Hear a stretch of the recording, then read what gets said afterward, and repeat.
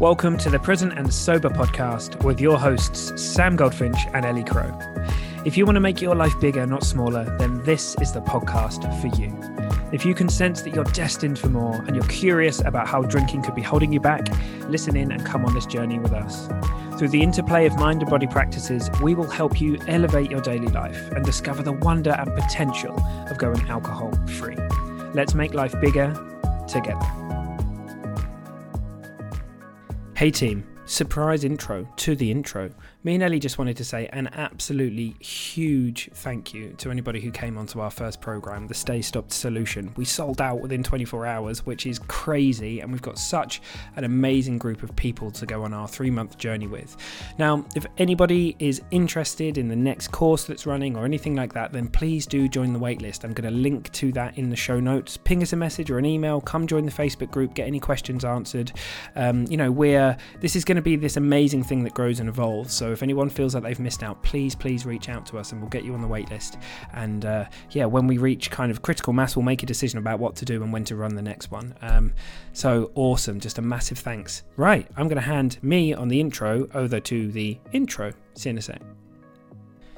Happy Tuesday, lovely people. We've got a really special guest for you today. We've got Helena Lucia with us, and me and Helena have known each other for a good while now, and we've helped each other on this journey together well before me and Ellie started the podcast. Me and Helena first met, so it's wonderful to have her on the show. And she's a trauma-informed money coach, amongst many other things. She's a real expert in the world of burnout and working with the central nervous system, and she's just got such a deep understanding of so many things that can seem disconnected, right, in both the world of kind of cognition as well as the somatic piece and body work. And we're just so glad to have her on the show. She has her own personal journey with alcohol, which she's going to expand on. We're also going to cover some things to do with money mindset, which affect many of us. We're going to look at burnout and some fantastic, really usable tools and tips that you can take today to start reorganizing some things in your life so you just have more energy so that you can do the things that you love in your life. Now, Helena has some really, really exciting things coming up soon. She's going to talk about them on the podcast. They're all going to be linked in the show notes. So in terms of the website and her upcoming program and everything, make sure you go and check out the show notes so that you can go and check out her website at Sisu Journey. Her podcast is fantastic. It's a wonderful place to start, and it's all about stories of resilience. But I'm not going to say too much because Helena does a brilliant job of talking about what it's all about, effectively. Awesome. So without further ado, I'm going to hand you over to me, Ellie, and Helena. See you there. Hello, lovely people. Happy Tuesday. Favorite day of the week as ever. And I'm super excited because this week we've got Helena Lucia with us. And we should have recorded this episode a long time ago, but we were just saying perfect timing actually, because we've been on a journey, Helena, right? We met each other a while ago. And when we first spoke, although we can't figure out how the universe sort of brought us together, I think you were really early on with your podcast, Sisu Journey, and I don't think our podcast was even out yet. No. So I had met Ellie, but and so many things were changing, and we were in flux, and we were such a great support to each other, and have continued to be. So it's a genuine privilege to have you here, and I'm so glad that we've organised this. So welcome. It's such an honor, and I've just loved watching your podcast just be born into the world, and it's magical, and there's nothing else like it out there. So I'm very excited about your journey too. And I interviewed you almost over a year ago, I believe. Whoa! My show. Time is doing crazy things right now. Yeah. Well, that's so lovely to hear you say that, and all the amazing content you do around burnout. And I know that we're going to talk about the recent shifts that you've had into mindset around money and loads of amazing things. All of that, it's all interwoven with the journey that you had with alcohol. And I don't know enough about that. We've spoken about it. And when you interviewed me, I really opened up, but right back at you, basically. Right. We want to know all about your stuff. So I don't know where it makes sense to start. But please, wherever it makes sense to start, go for it. Absolutely. So I grew up in an extreme fundamentalist religion. And so there was a lot of deprivation and control. That kind of, I think, is the start of that journey. It's the start of it's a root of scarcity, right? And so that kind of created this. Once I left the religion, I ditched, all the rules around how I would dress. And so then I also ditched the rule about alcohol, right? but I was 25 years old. I had no preparation for that. And so I just kind of started drinking, and it wasn't like some people where they say, oh, the first time I had alcohol, it was just the elixir of the soul or anything like that. It was more kind of just a gradual, a lot of the friends that I had kind of a binge drinking habit. And I didn't recognize that and realize that. And I didn't really understand it either, because it didn't work for me the same way as it worked for them at first. But I do remember the first time it did work for me. I'd had a death of someone I knew, as well as just kind of some relational conflict. I was getting divorced, and I was trying to kind of figure out what the dating thing was again. And I was out with a friend of mine, and she said, I guess I was kind of being a downer, right? And she said, we're going to either go home or we're going to do shots. And I was like, all right. And so I took a shot, and I felt this wave of like, oh, the grief just kind of like left me for a moment. And I thought, oh, this is why people do this. Like, I recognized in that moment. And I think over the years, as a single mom, I was in school, I just had a lot of pressure, and I just used alcohol a lot to regulate my nervous system, to kind of have, when my kids were at their dad's, I just kind of let loose and drank. And it kind of haunted me for a while, but it didn't catch up with me until, let's see, I was 25 when I started drinking. And then I was in my 30s when I went back to school. And so in 2020, as I entered 2020, I had gone to like a decade of therapy. I'd done all of this work, and I was like very frustrated by the fact that I didn't seem to be progressing as far as insomnia and anxiety and, depression and all this stuff. It just wasn't going. So 2020 at the beginning, I was like, 2020 is going to be the year of the health, which if you think about what's going on in the world, it's kind of ironic, but, but for me, it was my year of the health. And I just started throwing spaghetti at the wall. By then I was working as a software engineer. I had money to be able to start like just trying everything. So I did plant medicine work.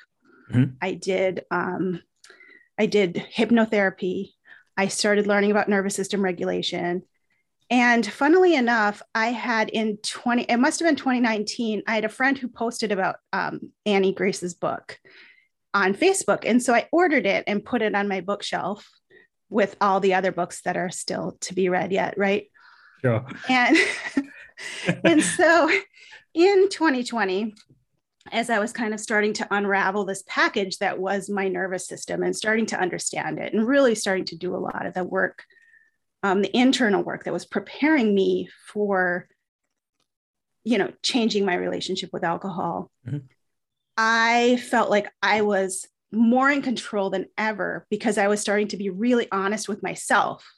But I recognized that my family didn't quite see it that way, right? They weren't inside my body. And I was just like, okay, I'm going to figure out what this thing is, sort of like Annie's story, sort of like your story, just I'm going to see, like, I'm going to be really honest. I'm going to actually calculate like how much is this, a problem, because those rules about how many units you can have and whatever, that's not really a thing that you factor in. And so I went to the doctor and I was super honest for the first time on my, they asked me all the questions and I was like, yeah, this is the problem. And she said, well, how about you try some, and I had researched naltrexone and I had learned a little bit about like harm reduction with that. So I asked for that and I started trying that. And that didn't really feel very good in my body. But then right in July, I had done a plant medicine session and I had really connected with my partner's grief around my drinking, because I recognized that it wasn't just that I was drinking, it was that I was leaving. It was that I was leaving the home and I would come back days, maybe weeks later, right? And I was just leaving and coming back. And so it was like, he didn't really know if I was gonna be there when, or not. And so that was the last weekend that I actually had any alcohol. I absorbed the book. I pulled the book off the shelf, read the book, and really just decided that this is not the way that I was going to live my life anymore. That's amazing.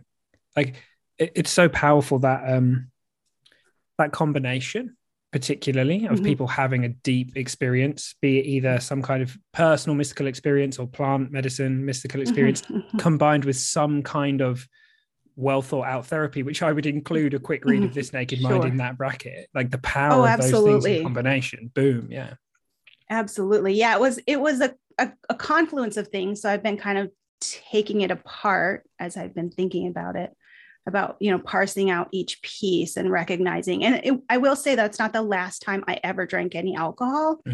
Your recent conversation about moderation, it got me thinking, because when we were in Mexico just last fall, we had talked about it. It was around my birthday, and I was kind of thinking about it, and I was like, well, I'm not really afraid of alcohol. Like, I don't feel like I'm afraid of alcohol. Sort of like when I quit smoking, I don't know if either of you had a smoking habit, but when I quit smoking, I would have dreams like, oh, I'd wake up and I was like, oh, did I smoke?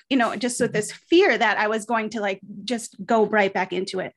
And I didn't have that with alcohol anymore because I didn't really feel drawn toward it. But I thought, well, I'll just try it. We're in Mexico, we'll have some drinks. And I immediately, it was like an observer of my own experience. I immediately got sad. I got angry. My whole evening just went to shit. Yeah. And then the next morning I woke up and Corey's like, yeah, I don't think that's the drug for you. And I said, yeah, I don't think so either. And that was it. But, I don't know, if I didn't have a partner with me, maybe I would have been like, oh, I'll try that, try that again, or what kind of would have happened. But yeah, that's the abbreviated version of my drinking story. That's so beautiful as well, the way you described, because it's really interesting. So many people, all of us included, I'm sure, we drink because we believe it's providing us with connection, but a powerful experience like you had where you were shown, no, you're leaving. Like it's a trick, it's not real. And you're disconnecting from the people around you, combined with reconnecting. So it's got even the word connection, right? I think the word connection can be challenging because it implies that there are two things that need to be brought back together. To me, it's more like in those deep experiences, like you describe, you fall out of the illusion of separation, which is that and you're just home again. And that's so powerful. I find that so amazing that those two things coincided for you. Right. So what came, so that's, that experience wasn't that long ago, right? That was a real, so what's happened since then? Like what's opened? Like how have things shifted? Because I'm sure the short answer is a lot, but please tell us about that. Yeah, I think that the thing that's so interesting to me about alcohol is that I feel, at least in my body, it feels like it carries this weight of, like I was saying, you almost feel like soulless.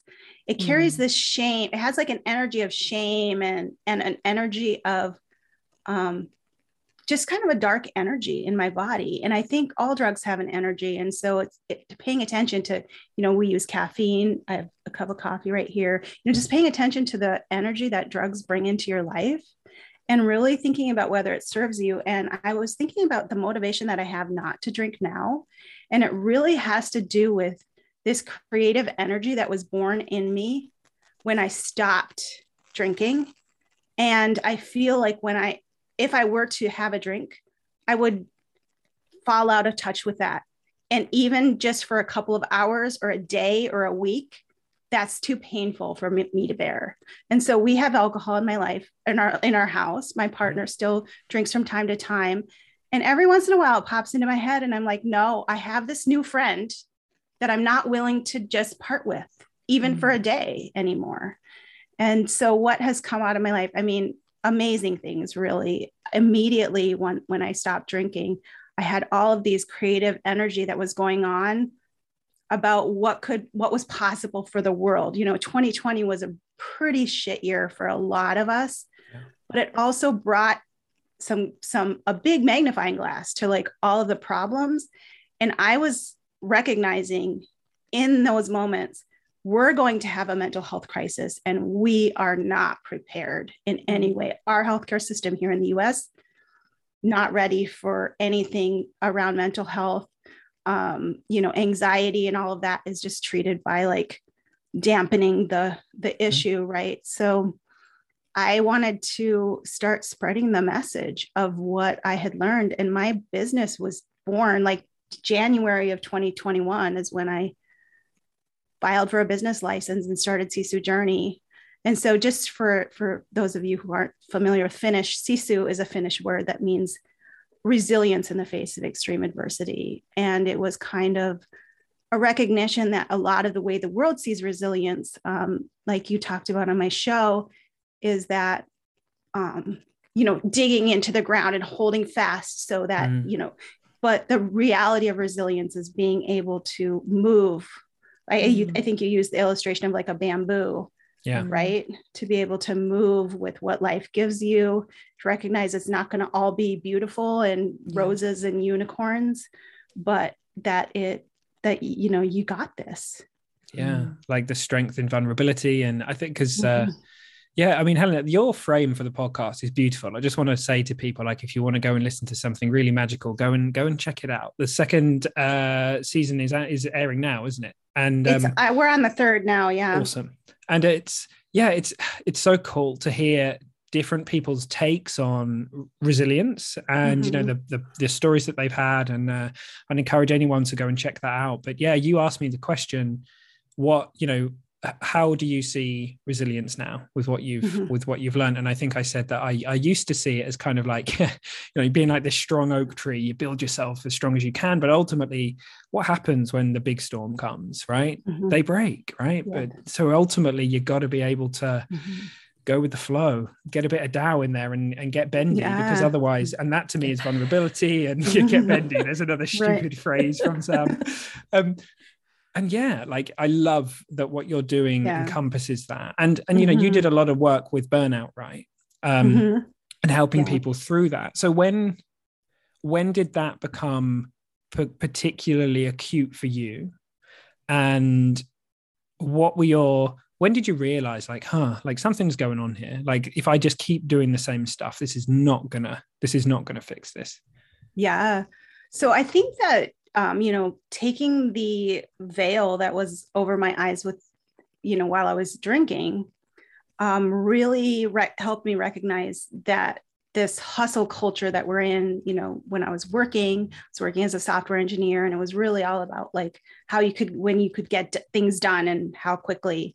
And there wasn't a lot of space for dealing with the pandemic. And I had a lot of, just different immediate family members that were struggling and with different things. And it really started to become, I knew now all about how the nervous system worked, but I was in sympathetic overdrive all of the time because of my circumstances. And I really recognized that so is the rest of the world.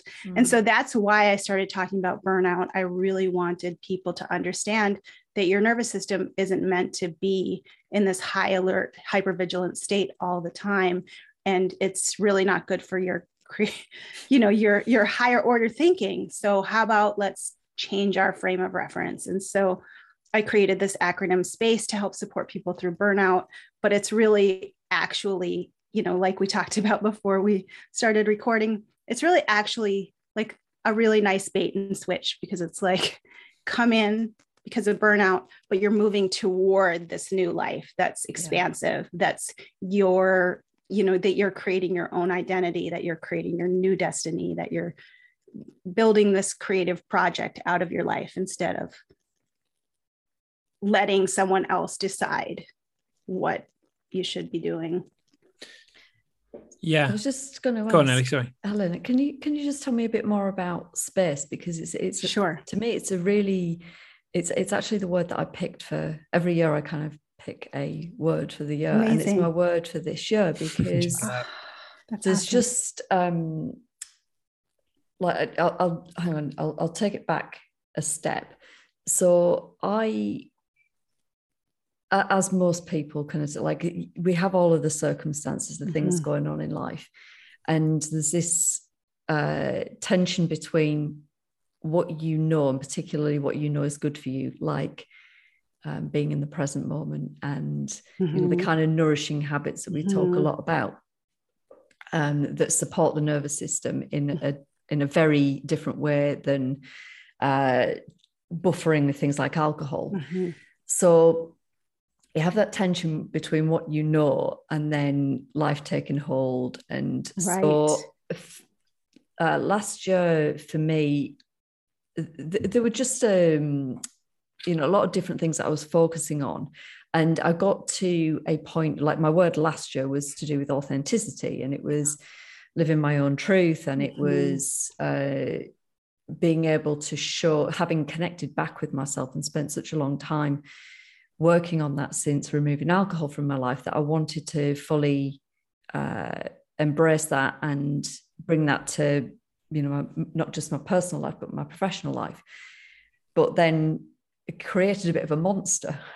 Right. So this year was like, right, now I have that footing. I need the space. I need the space to be, because it's all very well being myself, but if I'm not actually being myself, if I'm not being because I'm too busy doing, then I'm going to end up right back where I started to some extent.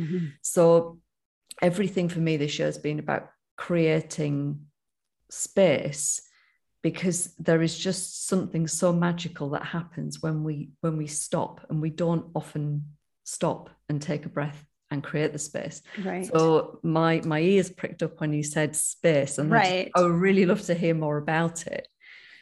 First of all, I'm just kind of taking in the magic of this moment. So it's really, it's really, so I started doing that also in 2020, giving myself a word of the year. My last year's word was intuition, and this year's word is transformation.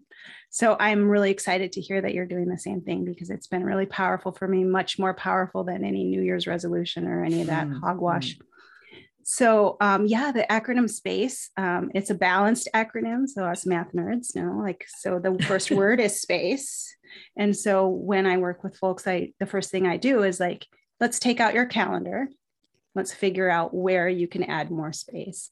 And if you're going to be doing something like, for example, seeing someone that you know that's going to take a lot of energy out of you, emotional energy, you schedule at least as much time after that event to recover your space, to recover your energy. And you can do whatever you want with that time. But the one rule is that you have to give yourself compliments the whole time. So you're like, great work. You're doing such a good job. You're amazing. You're kicking ass, right? So do that. And then figure out where in your life you could create more digital space. When can you turn off your phone? When can you, so just teasing out all that stuff. Don't do back-to-back meetings. I know you have little people, so that's a challenge, but just where can you take the things out of your life that aren't serving you? Where on your calendar do you have time? So, space, I think, is pretty self-explanatory, but we don't really use that part as much. And so then the P is pay attention. So this is when I tell people, you become an investigative journalist over your own body, over your own nervous system. You just start writing things down. Oh, that's interesting. I had that meeting. I had this feeling. It was just, kind of like this, a knot in the pit of my stomach. You just write it down. You really start paying attention and connecting the dots between what is going on in your life and what you're feeling in your body. Because really intuition is just about connecting into your body and listening to that and honoring what your body is saying over the messages of your conscious mind. A is access your assistance. So this is when you make a list of all of the tools that are useful to you when you're in each kind of nervous system state, when your subconscious is giving you crap and you wake up in a dysregulated state, right? So maybe you use something like sound healing or hypnotherapy in your ears while you're sleeping to support that. So that's when you write down all of your supportive tools. You find things that work for you in different spaces. And then C is create your dream identity. So this is when you start really thinking about who you want to become instead of who you've been in the past. Evaluating I use a quadrant, the integral map from Holly Whitaker talks about it in her book. Mm-hmm. So I use that as kind of a guide in like creating I am statements in each category, and then starting to use that to reprogram your subconscious in the morning before you start putting anything into it. And that's the other thing in the space that I usually talk about, is putting an hour at the beginning and an hour at the end of your day as sacred space, where you don't give your subconscious anything that's outside of your control. You don't check your email, you don't check your WhatsApp, you don't check your Facebook, you don't watch a scary movie you've never seen before. You just kind of give that subconscious that space to go into, those lower brainwave patterns without feeding it something that's going to validate its fears and all of that. And then the E is like embody. So choose 3 ways you can embody that new identity today, even just especially little tiny ways you can do it. Reply to that email that feels hard. Look at your bank account, give gratitude practice, whatever is going to help you embody that new thing. So you're moving towards something instead of away. So you can see how I flipped the burnout thing on its head. Instead of what you're moving away from, what you're moving toward. And I'm also using the SPACE acronym in my money program. So it's really just kind of the introduction to my work, regardless of what so the kindest bait and switch, right? Oh yeah. Yeah. Awesome. It is. It's super awesome. And I think for people that, Sam and I see a lot of people that are like right in the thick of it. And the one of the words that we hear a lot about is overwhelm. And when people are really stuck, it can be so hard to see the wood for the trees. And some of the things that you mentioned that make a profound difference, like if you're listening to this now and you just stop looking at your phone first thing, like when you wake up, and it's like that habit, isn't it? And you can break it. You can break it. And if you can commit to doing it for just a few days, a week, you will see the difference that it makes. Yeah. A lot of this stuff is just unwinding I was thinking about this the other day, and it wasn't that long ago, we didn't live our lives in this same way. Like I find myself carrying my phone around everywhere. It's like, it's not part of me. Like why is it coming everywhere with me? Right. And we remember the times where we didn't have that available, right? So it's like all of a sudden we've become, it's kind of our little digital leash. And like you said, one thing that I thought was really interesting from learning about neuroscience is that we have a tendency to do the things that we know don't serve us. We're scrolling on Instagram and we know we feel like shit, but we just keep doing it we're continue to be compelled to move toward things that, aren't good. And so we have to. That's it. It's that dopamine button. And it's so funny how, like, to me, like, I know that if I get up in the morning and look at my emails, for example, I will notice probably a 10 beats a minute increase in my heart rate. Like it hijacks the system. It's wild. It's like a cup of coffee or having a drug in your system. And even whatever, when you look at anybody who wants to change something that is either physiological or a habit, and they're completely interwoven, obviously, but the story of the people that have something wonderful that they build and create, they have something wonderful to build and create. That's what they're moving towards. Like this yo-yo of moving away from pain. It's like crash and burn. And then it's like a slingshot. It takes us so far. But like William Porter says, this fading effect bias gets involved. We start to think, was it that bad? Am I that? And all the time there's these things going. And, but if you build this incredible thing, because the bottom line is, Helena, you're not willing to give up this incredible connection you have to who you really are, to the universe, to creativity, to this wonderful stuff you're building. That's so damn strong that it just doesn't make sense to you to reach for alcohol anymore. Now that's so powerful, and that's available to anybody. And something like SPACE is intentional and a framework. And it just, when you can't see the wood for the trees, like we'll start carving a path, right? And that's what space is going to do for people. So I have it's no surprise to me that that's incredibly powerful, as you see in your programs, etc. So good on you. That's awesome. Thanks. So Ellie, that's the first time you've heard that. So I'd love to hear how that landed in you. Oh, well, it's wonderful. Like I said, it's the simplicity. It's the simplicity and the going back to what we inherently know, but we've forgotten. And as I say, knowing that you kind of need to just, it's like pick one thing, just do in the like I was saying before, people that are overwhelmed, it's like just choose one thing. You will know, even if it feels like you don't at a conscious level. Deep down, you know what is going to move the dial for you and what is going to make the biggest impact in your life. And there's a bit of a leap of faith required. But if you can just give yourself that little bit of space for the one thing, and then notice how it makes you feel, you'll know really, really quickly whether it's the right move or not. And something like I say, as simple as I know the difference between, like I've for years I've had my phone like right next to, it's always been right next to the bed, because I have another business and that's on, dealing with people in China and Australia. So it's kind of like first get up on a morning. First thing that I do is check my email from Australia, check my email from China, and check the exchange rate. And it was like this bloody habit every single morning. And exchange rate's great, feeling really good, hop into the shower, exchange rate's really bad, oh shit.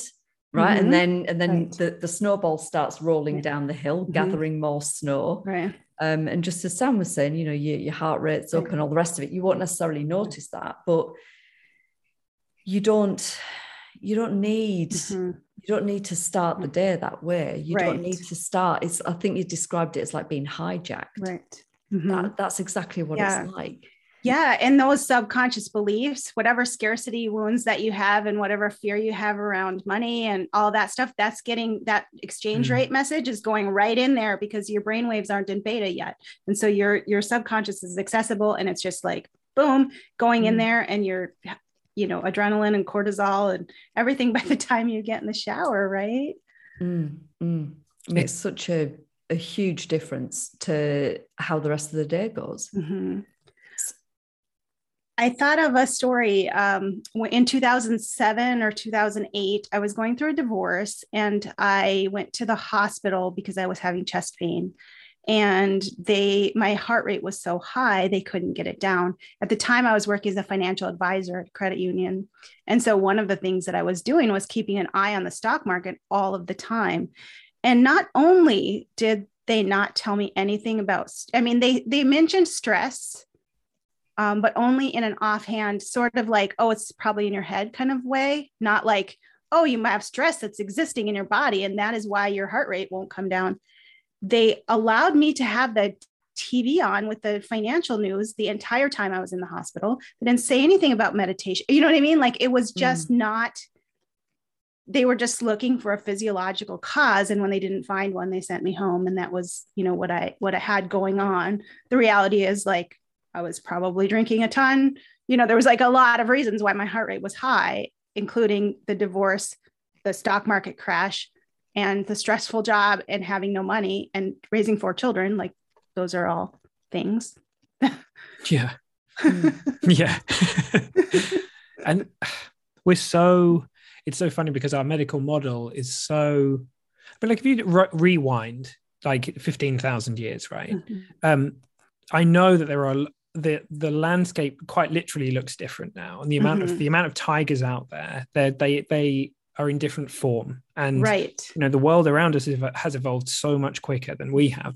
But the other thing to consider is that, look, 15 or 20,000 years ago, we didn't have like psychologists and all this stuff. It wasn't happening. Well, but we had a natural wisdom because we were connected to nature, and we had the primal scream. And, you know, I've said this before on the podcast, but we'd beat the ground, turn it into a story, tell the story around the fire, look at the stars, breathe, eat well, didn't have bloody phones. And the thing is, it's no surprise to me that if you go stick yourself in that scenario, like have you two seen the nature pyramid before? It's really cool. So it's kind of like the food pyramid, which I know is very contentious, but it's but the idea basically is that at the bottom of the pyramid, you've got like going into like the best kind of nature you can get in the city. So like hitting a park or something like that, like, you know, 2 or 3 times for 20 minutes a week.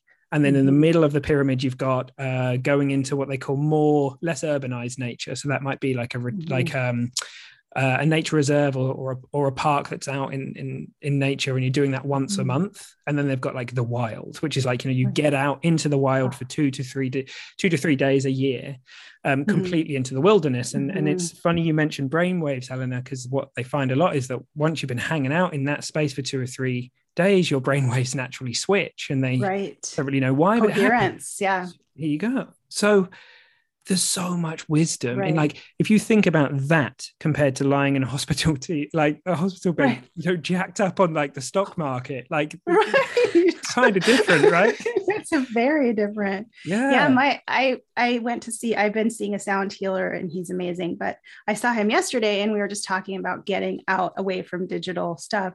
And he mentioned that he turns off all of his digital stuff every Sunday. And that's one way that he's been able to maintain his practice.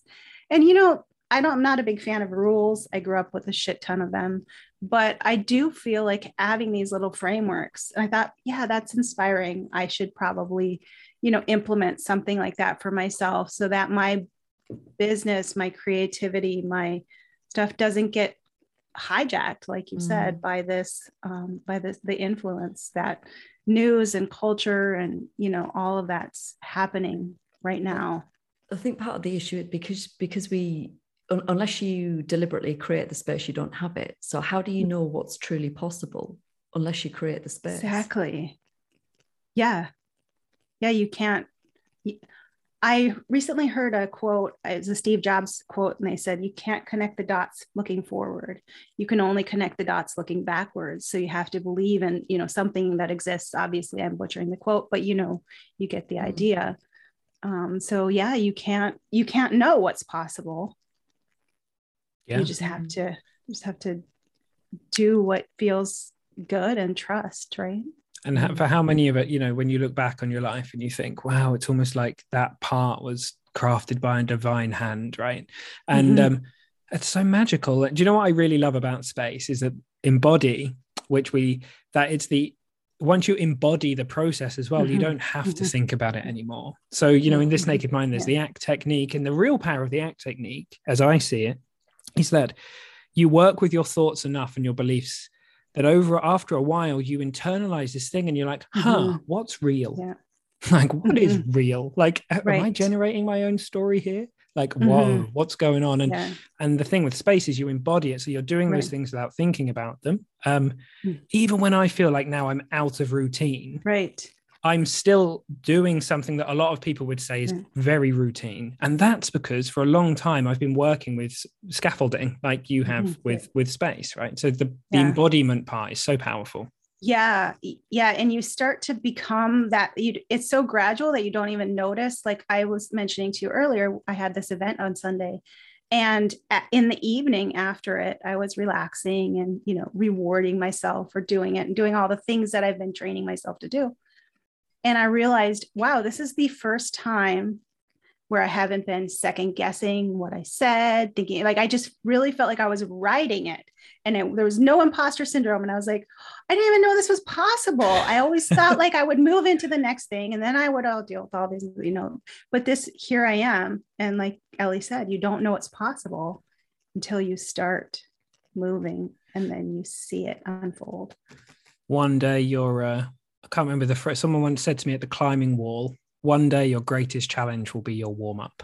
And I was like, what? So true, though. Like, it's so true when you move into that space.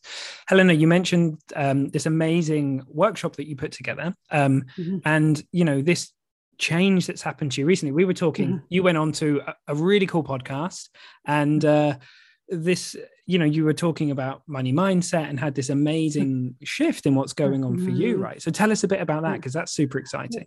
Well, so what's funny about that is that podcast was recorded in November.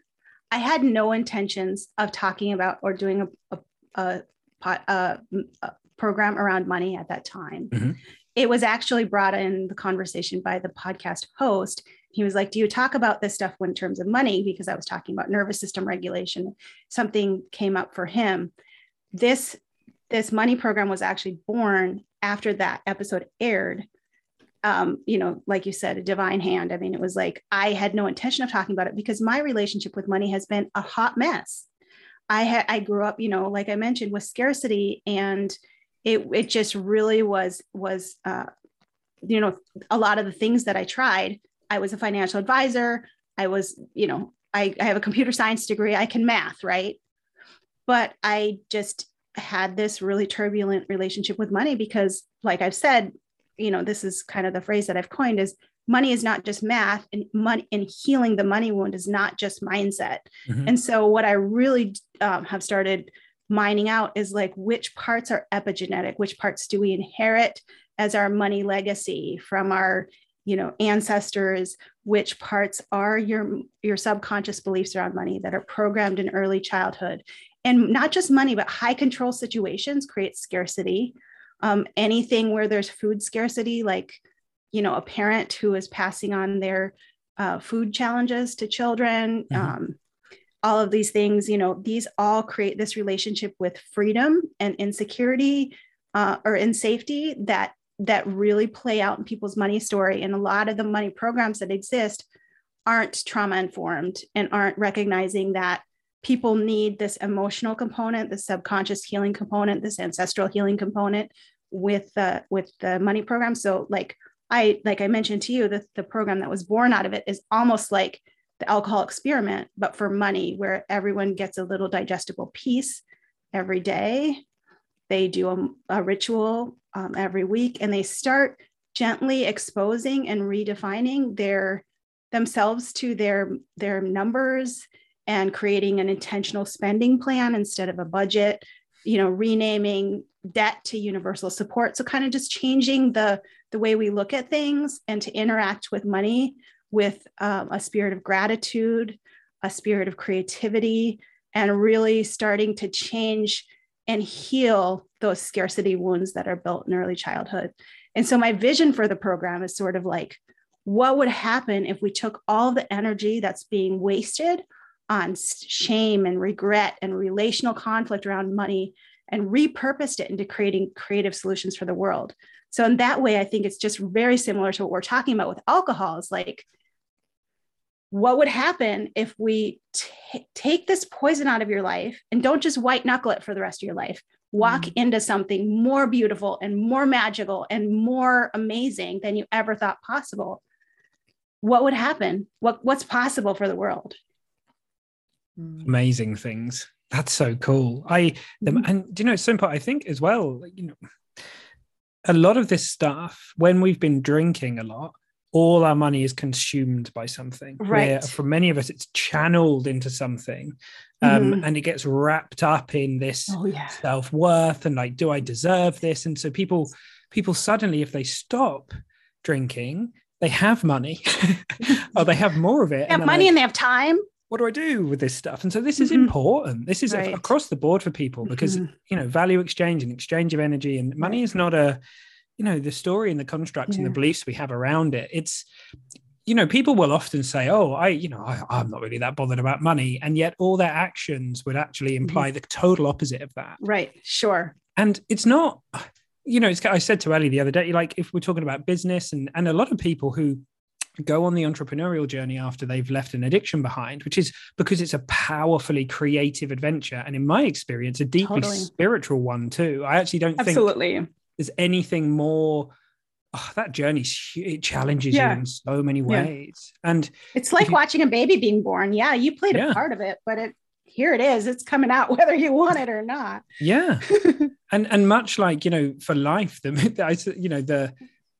we need to breathe. If you're going to have a business and go on that journey, you need to have a healthy relationship with money, because it's the minimum viable kind of like, right. You can't, it works. It's an energy that you need. So it's way deeper than I think a lot of us realize. Yes. And the impact it has on us is much more encompassing than many of us realize, for sure. And your business will become much more healthy if you see it as a living, breathing entity that needs space and is cyclical, and also needs, and if you have a scarcity wound that's holding on tight to it and making it, molding it into a pattern, it's going to get pretty frustrated with you. Oh yeah, for sure. I know mine has, so. Well, that, like, it's so crazy how the universe just like throws us a bone every now and again, and it's like, whoa, like, where did that come from? And it's really magical. And I know from the very first moment we spoke, Helena, there were so many things we were aligned on. I know that we spoke a long time about, so me and Ellie both trained with Jolene Park, as you know, and we went really deep on the central nervous system and how important it is to combine the mind stuff and the body stuff, and all of the stuff, right? It's all one thing. Yeah. So I love what you're doing, and I'm so glad that we've been able to get you on to chat about all of this amazing stuff. And I would definitely love to have a deeper chat about the plant medicine piece as well at some point. Absolutely. Because that's something really important to me that I haven't spoken about a lot, because I think there's a stark distinction between drugs and medicine, and it's a trigger point for some people. And I think it's something that is really powerful to speak on. And it's been a huge part of my healing journey and my journey to freedom and to my journey to creativity. So that would be something I'd love to explore deeper with you at some point. I'm absolutely here for it. Ellie, is there anything else that your interest has been sparked by? I think space was pretty cool. God, where to bloody start? It's like, I just looked at the clock. I was like, oh, fuck. Yeah. Well, there'll be many of these. This is we'll do the part one. It's all good. It's all good. Yeah. When we have guests, so whether we do this cheeky thing where even if they haven't fully agreed, I just name it part one. And then I send them a message and say, oh shit, sorry, there's now implication is part two. I love it. I'm absolutely into it. So all this amazing stuff that you're doing around, and obviously the journey that you've been on, which is also interconnected, which at the moment is being channeled into this amazing program that you're going to launch, right? So tell us where people can find you, what's going on, give us the whistle-stop tour of that, and how people can reach out to you and all that stuff. Yeah, so my podcast is called Sisu Journey. It's science and stories of resilience. So it's all about resilience, people's stories of resilience, diverse stories, and kind of how they got to where they are. I'd love to invite Ellie to come on, tell her story as well. That'd be amazing. Yes, please. Ooh, very exciting. And so that's obviously available anywhere you get podcasts. You can contact me at sisujourney.com. Come on there. There's all kinds of free goodies. You can figure out what money language you speak, and really how that connects to your attachment styles and whether or not you dissociate, and learn how to what to do if you or your partner kind of speak a different language. And so that's available. People can book a session with me that we can chat about your money story. So yeah, sisujourney.com, and Sisu Journey is the podcast. Awesome. And there's so many incredible interviews on your podcast. I've learned so much. And you have some, it's just, I think for a lot of people who perhaps haven't considered the power and the strength in vulnerability, or for people that struggle with that, like that's a wonderful space for people to go and explore that. So I would implore people to go and check it out. And just putting this out there, you all know Annie Grace. She changed my life. So maybe she also would love to come on my podcast. Look at that. Well, we'll see. We'll send a message and see what happens. Awesome. Well, look, it's always nice to know that, Tina, like, it's so wonderful that, that's kind of one of the connections that brought us all together as well, is that amazing book and the amazing energy of that lady that's flowing through that world. So. And I love your your Facebook community. It's really lovely. I'm in a number of other groups that, talk about alcohol and sobriety, and yours just has a different energy. There's something about this magical present and sober piece that you're putting together that's creating a group of people who really are moving in a positive direction with their relationship with alcohol. So I really love it. I actually mute the other groups most of the time. So. Oh, I think that's the best compliment. That's amazing. We've ever had, Thank Sam. you. Mm-hmm. Yeah, and it's so warming to hear that, because there are so many groups, and what we want to try and do as best as we can is have a discussion-based group that is offering genuine support and is growing at the rate that it wants to grow at, and these things. We make mistakes, like we're learning as we go as well. Sure. But I'm so glad that is the feeling in there, because that is exactly when we first set out to do this, Ellie. That's exactly what we wanted to create. And Helena, you're no small part of that energy, I'm sure. That's so cool. Thank you. Thank you so much. It means a lot to hear that. Full stop is lovely, but to hear it from you is super special. So thank you so much. Awesome.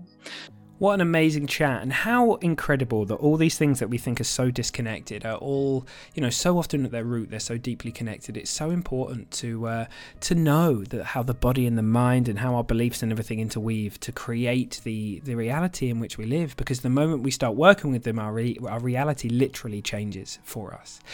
Go check out Helena's awesome resources. She's got a great guide. Her website is full of really cool stuff, brilliant stuff in the pipeline, awesome podcast that she's been on. So go check out all of her stuff. And I've got a funny feeling that we'll be doing a lot more collaborations and things together in the future. Awesome. It's spring here. I'm going to go for a walk in the park. I hope you're having a wonderful day wherever you are. See you next Tuesday.